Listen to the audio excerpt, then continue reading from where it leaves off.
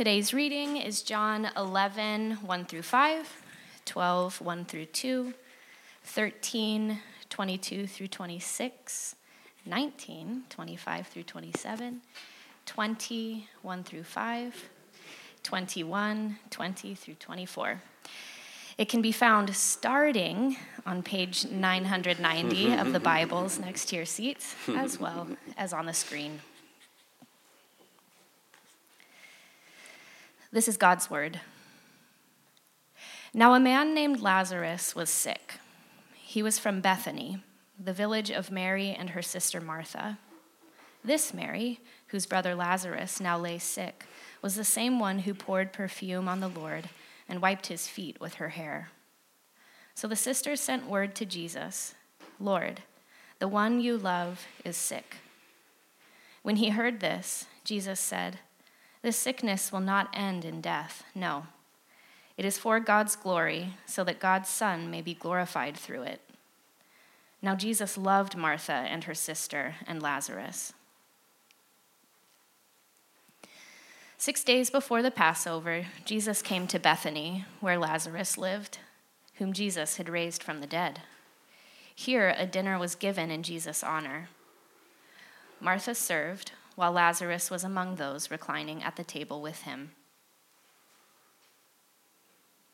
His disciples stared at one another, at a loss to know which of them he meant. One of them, the disciple whom Jesus loved, was reclining next to him.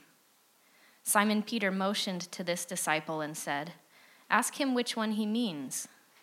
Leaning back against Jesus, he answered him, "Lord, who is it?" He asked him, "Lord, who is it?" Jesus answered, "It is the one to whom I will give this piece of bread when I have dipped it in the dish." Then, dipping the piece of bread, he gave it to Judas, the son of Simon Iscariot.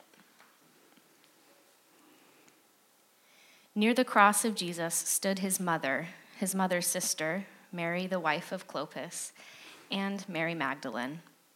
When Jesus saw his mother there and the disciple whom he loved standing nearby, he said to her, "Woman, here is your son," and to the disciple, "Here is your mother." From that time on, this disciple took her into his home.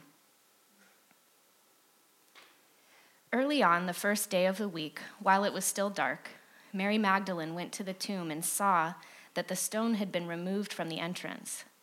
So she came running to Simon Peter and the other disciple, the one Jesus loved, and said, "They have taken the Lord out of the tomb, and we don't know where they have put him." So Peter and the other disciple started for the tomb. Both were running, but the other disciple outran Peter and reached the tomb first. He bent over and looked in at the strips of linen lying there, but did not go in. Peter turned and saw that the disciple whom Jesus loved was following them. This was the one who had leaned back against Jesus at the supper and had said, "Lord, who is going to betray you?" When Peter saw him, he asked, "Lord, what about him?" Jesus answered, "If I want him to remain alive until I return, what is that to you? You must follow me." Because of this, the rumor spread among the believers that this disciple would not die. But Jesus did not say that he would not die. He only said, "If I want him to remain alive until I return, what is that to you?" This is the disciple who testifies to these things and who wrote them down. We know that his testimony is true. The word of the Lord. Thanks be to God.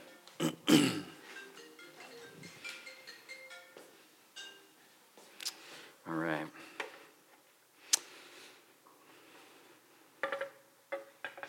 I invite you to pray with me. Our God of grace,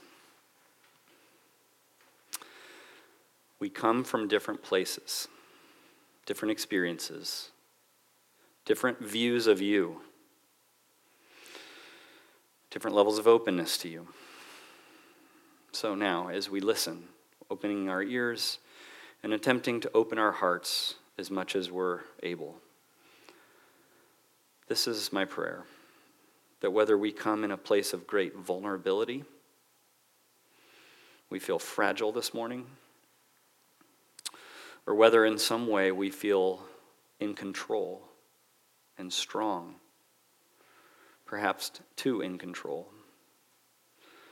Would you now speak in such a way that if we're vulnerable, we sense the safety with you and the caring love that our hearts so desperately long for. And if we're too in control, may you also speak and invite us into the challenge of letting you be Lord, letting you, the gracious forgiver, take us perhaps where we don't want to go. We are more broken than we care to admit, and we're more loved and accepted in Jesus than we ever imagined. And I pray that that grace, that combination, would come alive for each of us in a new way today. In Jesus' name, amen. I want you to picture this, a very old man, maybe 85, 90 years old.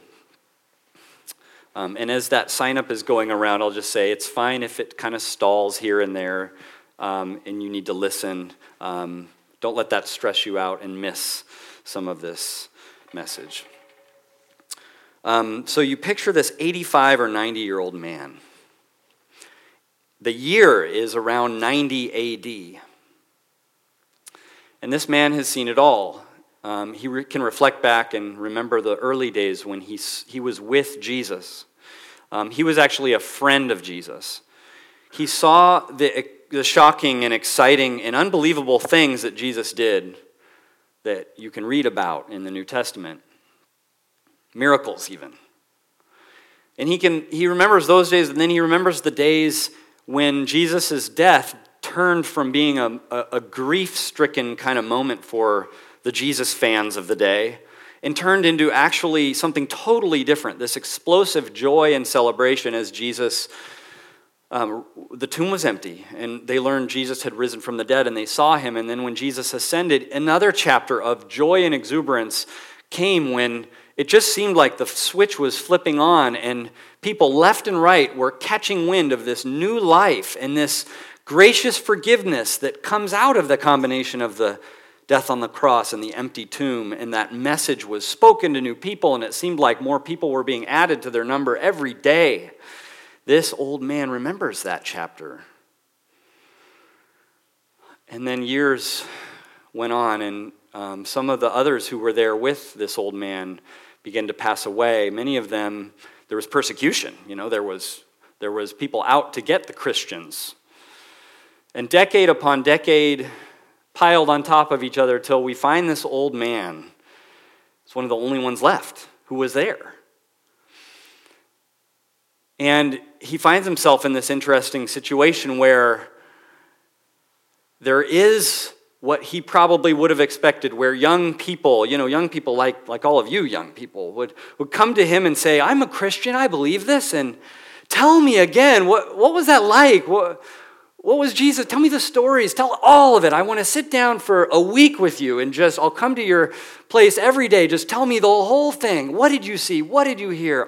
I want to be encouraged. I want to know. I want to learn. I want to be a disciple.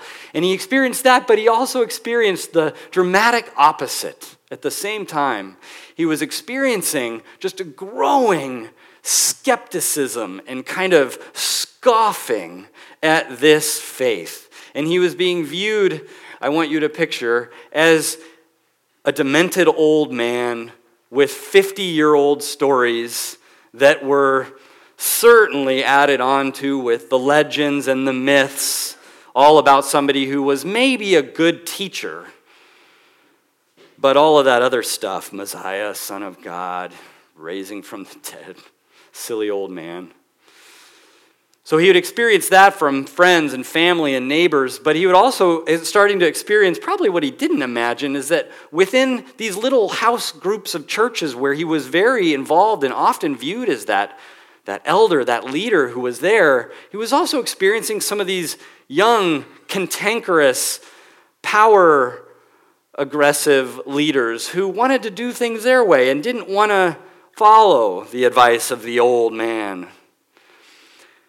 And he was beginning to experience betrayal and ridicule and malicious slandering around his back, and people not wanting to give him respect as being someone who had been there in the beginning.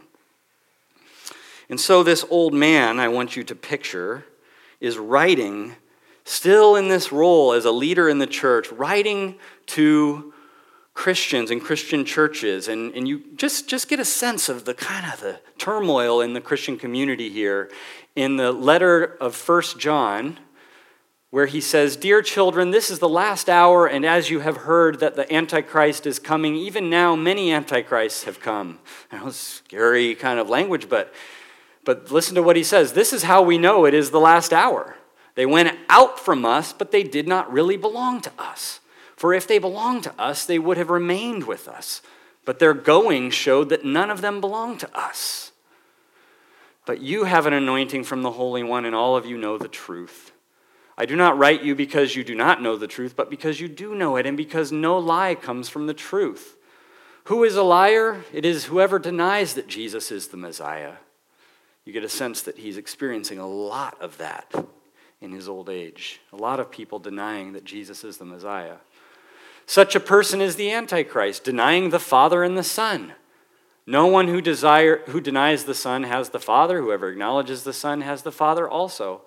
As for you, see that what you have heard from the beginning remains in you. If it does, you will also remain in the Son and in the Father. And this is what he promised us, eternal life.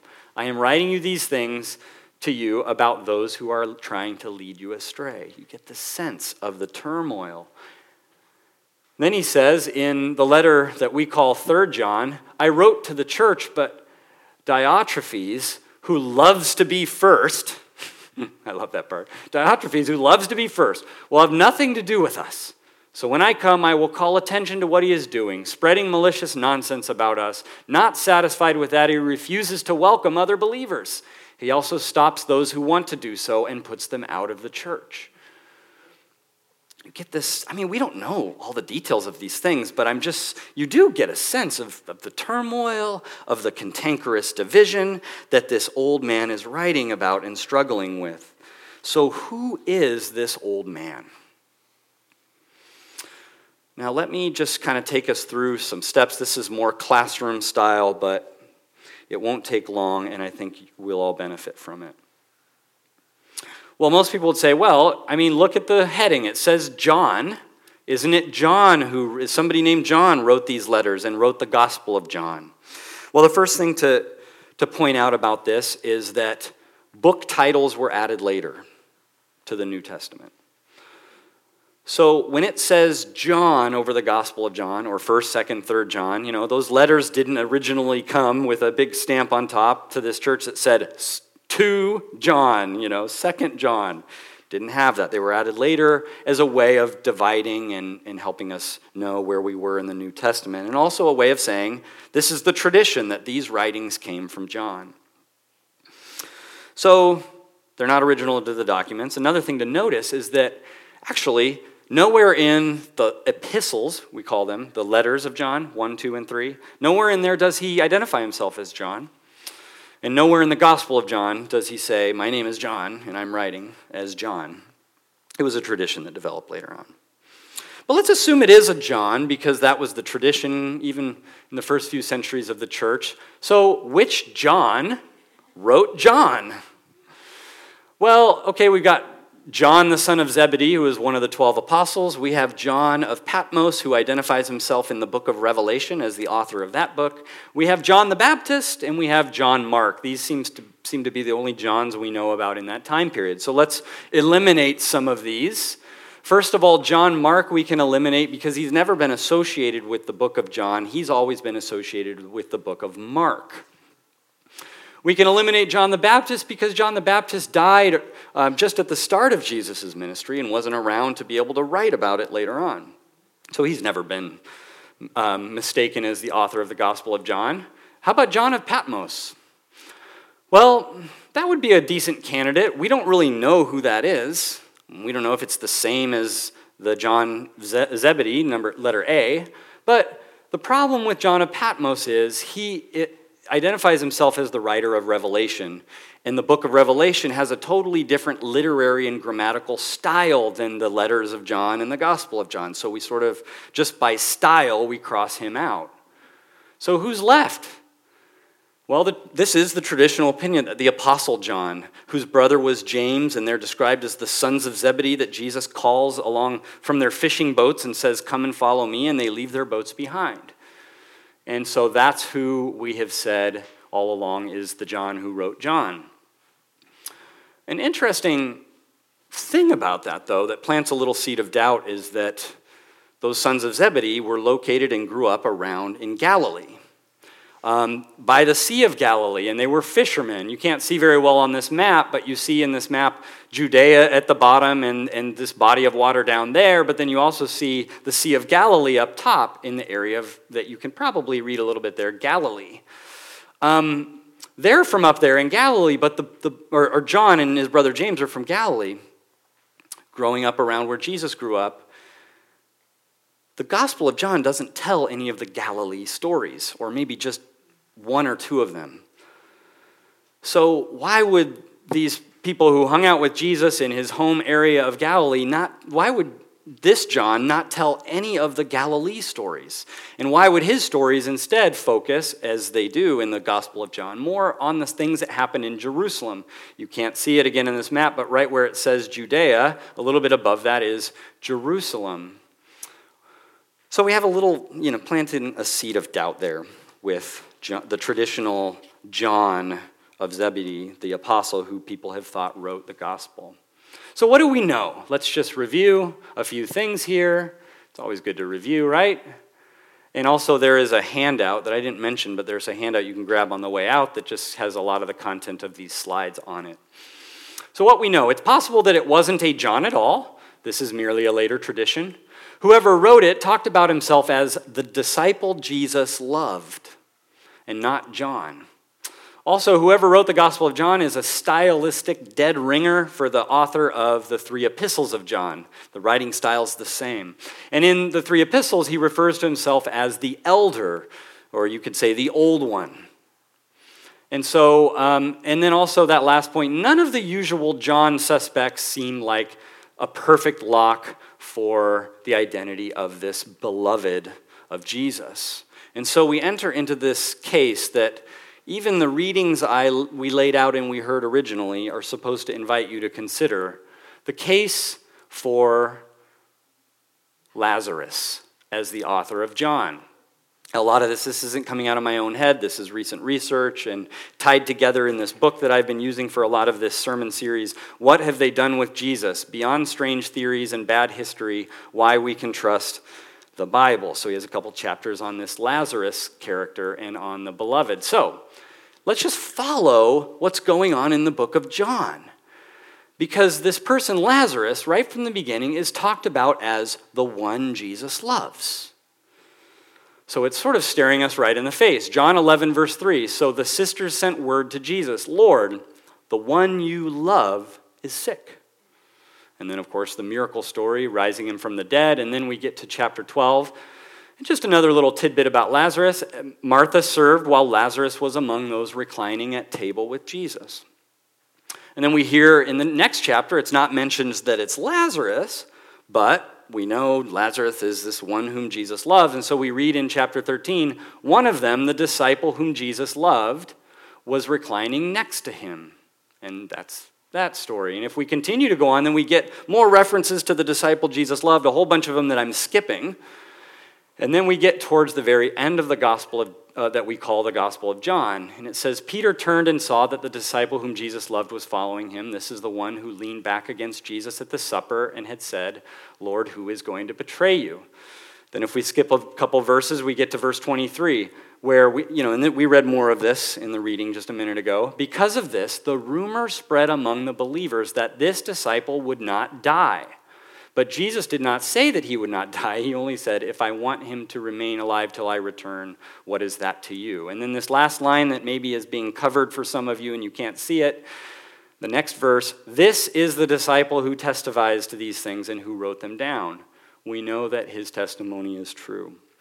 There's sort of a logic here to follow that this one who is risen from the dead, who is talked about as both the one Jesus loved and as Lazarus, it would make sense in writing out a gospel, a long story of Jesus, that then you would be consistent. And if you've talked about someone as being the one Jesus loved, that later on when you talked about the disciple Jesus loved, you're talking about the same person. So there's that. There's also the sense that if that's true and Lazarus is the one Jesus loved, then it makes a whole lot more sense about this rumor that he wouldn't die. That we get to the end and there's this rumor that maybe this Lazarus guy, because he was raised from the dead a first time, maybe he was never going to die. Makes a little bit of sense out of all that. And so we have the case for Lazarus. We also have the geographical case for Lazarus, is that Lazarus, we know, along with his sisters Mary and Martha, is from the town of Bethany, which if you can see on this map, you see Judea, and then above that Bethlehem, and then Jerusalem. Bethany is right next to Jerusalem, about a mile and a half outside. So we have this gospel filled with all these stories about when Jesus was in the Bethany and Jerusalem area. Well, we also have Lazarus as potentially the disciple whom Jesus loved and who maybe wrote this book. So we have the case for Lazarus. Okay, school's out. We got through it. What are the implications of all this? A couple things I'd like to mention. No slides really for the first thing I'd like to say, and that is that we live in a time where you come into here and either you come in with great skepticism and perhaps scoffing about the Christian beliefs, or you for sure, if that's not true about you, it's true of a whole bunch of people in your family, in your work, in your neighborhood. We have someone before us who, if this is all true, and it's Lazarus who's writing all of these things, the book of John and the letters of John, we have this person this old man who, to the end of his days, he was one who could literally say, I was there. I saw him. I was at the empty tomb. I saw him alive again. I was there for the exciting chapters after he left. I was even there before all of that happened when he raised me from the dead. He could say all of that. And yet still he was met with and surrounded by, it seems, scoffing, slandering, people too smart for what he believed, too smart to follow those conclusions of Jesus being the Son of God or the Messiah or someone that eventually you might call in your life Lord. So you got this old man who could look back on all that and could tell you everything about Jesus, and yet picture him just surrounded by the same skepticism, by people who could believe just about anything other than what he thought the conclusions about Jesus led to. Surprisingly, you might think, Mark, that's an awfully negative spin on this person. No, I find great hope and comfort in that. I find great hope and comfort in someone living that kind of long life. You might like to picture, but if you're a Christian, you might like to think back and picture these early days as being kind of pristine and cleaned up and really easy and things working really well because they had Jesus right there. That's not the picture we get from this old man. I find comfort in that. I find hope in that. We're not alone. It's not so strange that you might feel like you're the only one kind of floating on a melting chunk of ice in the cold, deadly, frigid waters below you, if you're a Christian. So that's one implication. I think it's hugely encouraging to think of this man writing the Gospel of John and saying all of these things. He is God. He is one with the Father. He is the life of the world. Saying them to an incredibly skeptical and unbelieving context. But I also think we can look at our last implication is to consider, what if the person who wrote these lines was someone who had been given his life back from the dead? How do you think about some of these things that John, whoever John is, we're saying maybe he was Lazarus, what do you say about these phrases, where he says, "In him was life, and that life was the light of all people." He says in John 10, "I have come that they may have life and have it to the full." He's talking a lot about life. He says later, "But these are written that you may believe that Jesus is the Messiah, the Son of God, and that by believing you may have life in his name." It goes on, "That which was from the beginning, which we have heard, which we have seen with our eyes, which we have looked at and our hands have touched, this we proclaim concerning the word of life. The life appeared. We have seen it and testify to it, and we proclaim to you the eternal life, which was with the Father and has appeared to us." He goes on, he says, "For everything in the world, the cravings of sinful people, the lust of their eyes, and their boasting about what they have and do, comes not from the Father, but from the world. The world and its desires pass away, but whoever does the will of God lives forever." It's interesting. Life, eternal life, living forever. And he says, "Whoever believes in the Son of God accepts this testimony. Whoever does not believe God has made him out to be a liar, because they have not believed the testimony God has given about his Son. And this is the testimony. God has given us eternal life. And this life is in his Son. Whoever has the Son has life. Whoever does not have the Son of God does not have life." What does this old man think about what's important in life? He's seen it all. He's seen people chase after things. You and I are met with challenges and opportunities where we're, in a sense, drawn into the siren's call of the world to chase after things. You know, that last slide? The world and its desires. We come to forks in the road and we want to grab hold of something bigger, something we believe in, something that should direct us through the challenges and opportunities that we face. And we say, how do I make this decision? Or how do I go about this struggle? What is life? What is life all about? And this old man says, the cravings of sinful people, the lust of their eyes, and the boasting about what they have and what they do comes from the world. It's not life. It's not life. So I got word this week that someone I didn't even know, her name's Emily, she passed away this week at the age of 27. She's a friend of people at City Life. She's a friend of a bunch of people who I know and I'm friends with, but I didn't know her. She died at the age of 27, and I think the old man John would use her if he had her life to point to, and he would say, you want to know what's life? You want to know there's the world and then there's life? Here's life. And he might read, like I'm about to, from the GoFundMe page where they're trying to afford her her funeral and celebration of life. This is writing about Emily. She died on Wednesday. Emily was a complex, tenacious, deeply loving woman of action, courageous to defy cultural norms, to stand in the gap for those in need of community and a friend. In essence, Emily found beauty in the process and had the tenacity to challenge the comfort she saw around her in the effort of catapulting us into the freedom of life found in a relationship with Christ. In her early adulthood, she pursued her passion for writing and then veered her attention particularly to cultures outside of the U.S.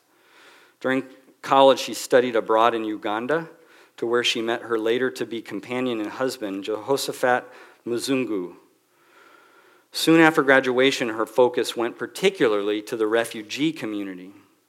It started with her work with World Relief, and then she intentionally moved to Arden Arcade to live in the midst of the Afghan population she was working with, to where she then launched Raft Ahmad to build a bridge between the community that was already living there and the community that was entering. She became the neighborhood sister to the children and families, running around at all hours of the day. She opened her home to anyone who would enter and made her home their home. Emily was a continuous advocate and friend. What is life? It goes on. As she stated, God didn't create a culture to divide people, but to build strong and lasting relationships that embrace diversity and depend on love, surpassing any weak cultural links by doing so. The friendships that were formed, the communion that was shared, were a marvelous reflection of the home of belonging that may be found in Jesus. These were her words. And that is why I pray all of us may find in the presence of God our true home. So the family writes, Emily's passing came abruptly and tragically. She had been fighting her chronic health issues for most of her life that no physician could solve. Emily did not allow the limitations of her health issues to dictate how she enjoyed her life. However, at the end of the day, she lost the fight and is now in true communion with Jesus. What is life? And what kind of life are you stepping into as you take a little extra time, perhaps on this holiday weekend, to consider stepping back into things on Tuesday? What is life? Let's pray. Our God of grace, we might think of Lazarus as someone who got the lucky ticket, the lucky lottery ticket, raised from the dead, a second chance to enjoy the world, to build a life for himself, to craft the perfect retirement, and to check off his bucket list. And instead, what we see is someone who eschews all those worldly definitions of life and preaches a different kind of life and tells us today about what life is really all about once you've met the gracious forgiver, Jesus, the Son of God, the Messiah. May we have the chance to know that Son of God and that Messiah. May you break down our walls. May you help us let go. Maybe we have to let go of some parts of the American dream that have particularly tantalized us. And would you help us to know real, full, eternal life right now? In Jesus' name, amen.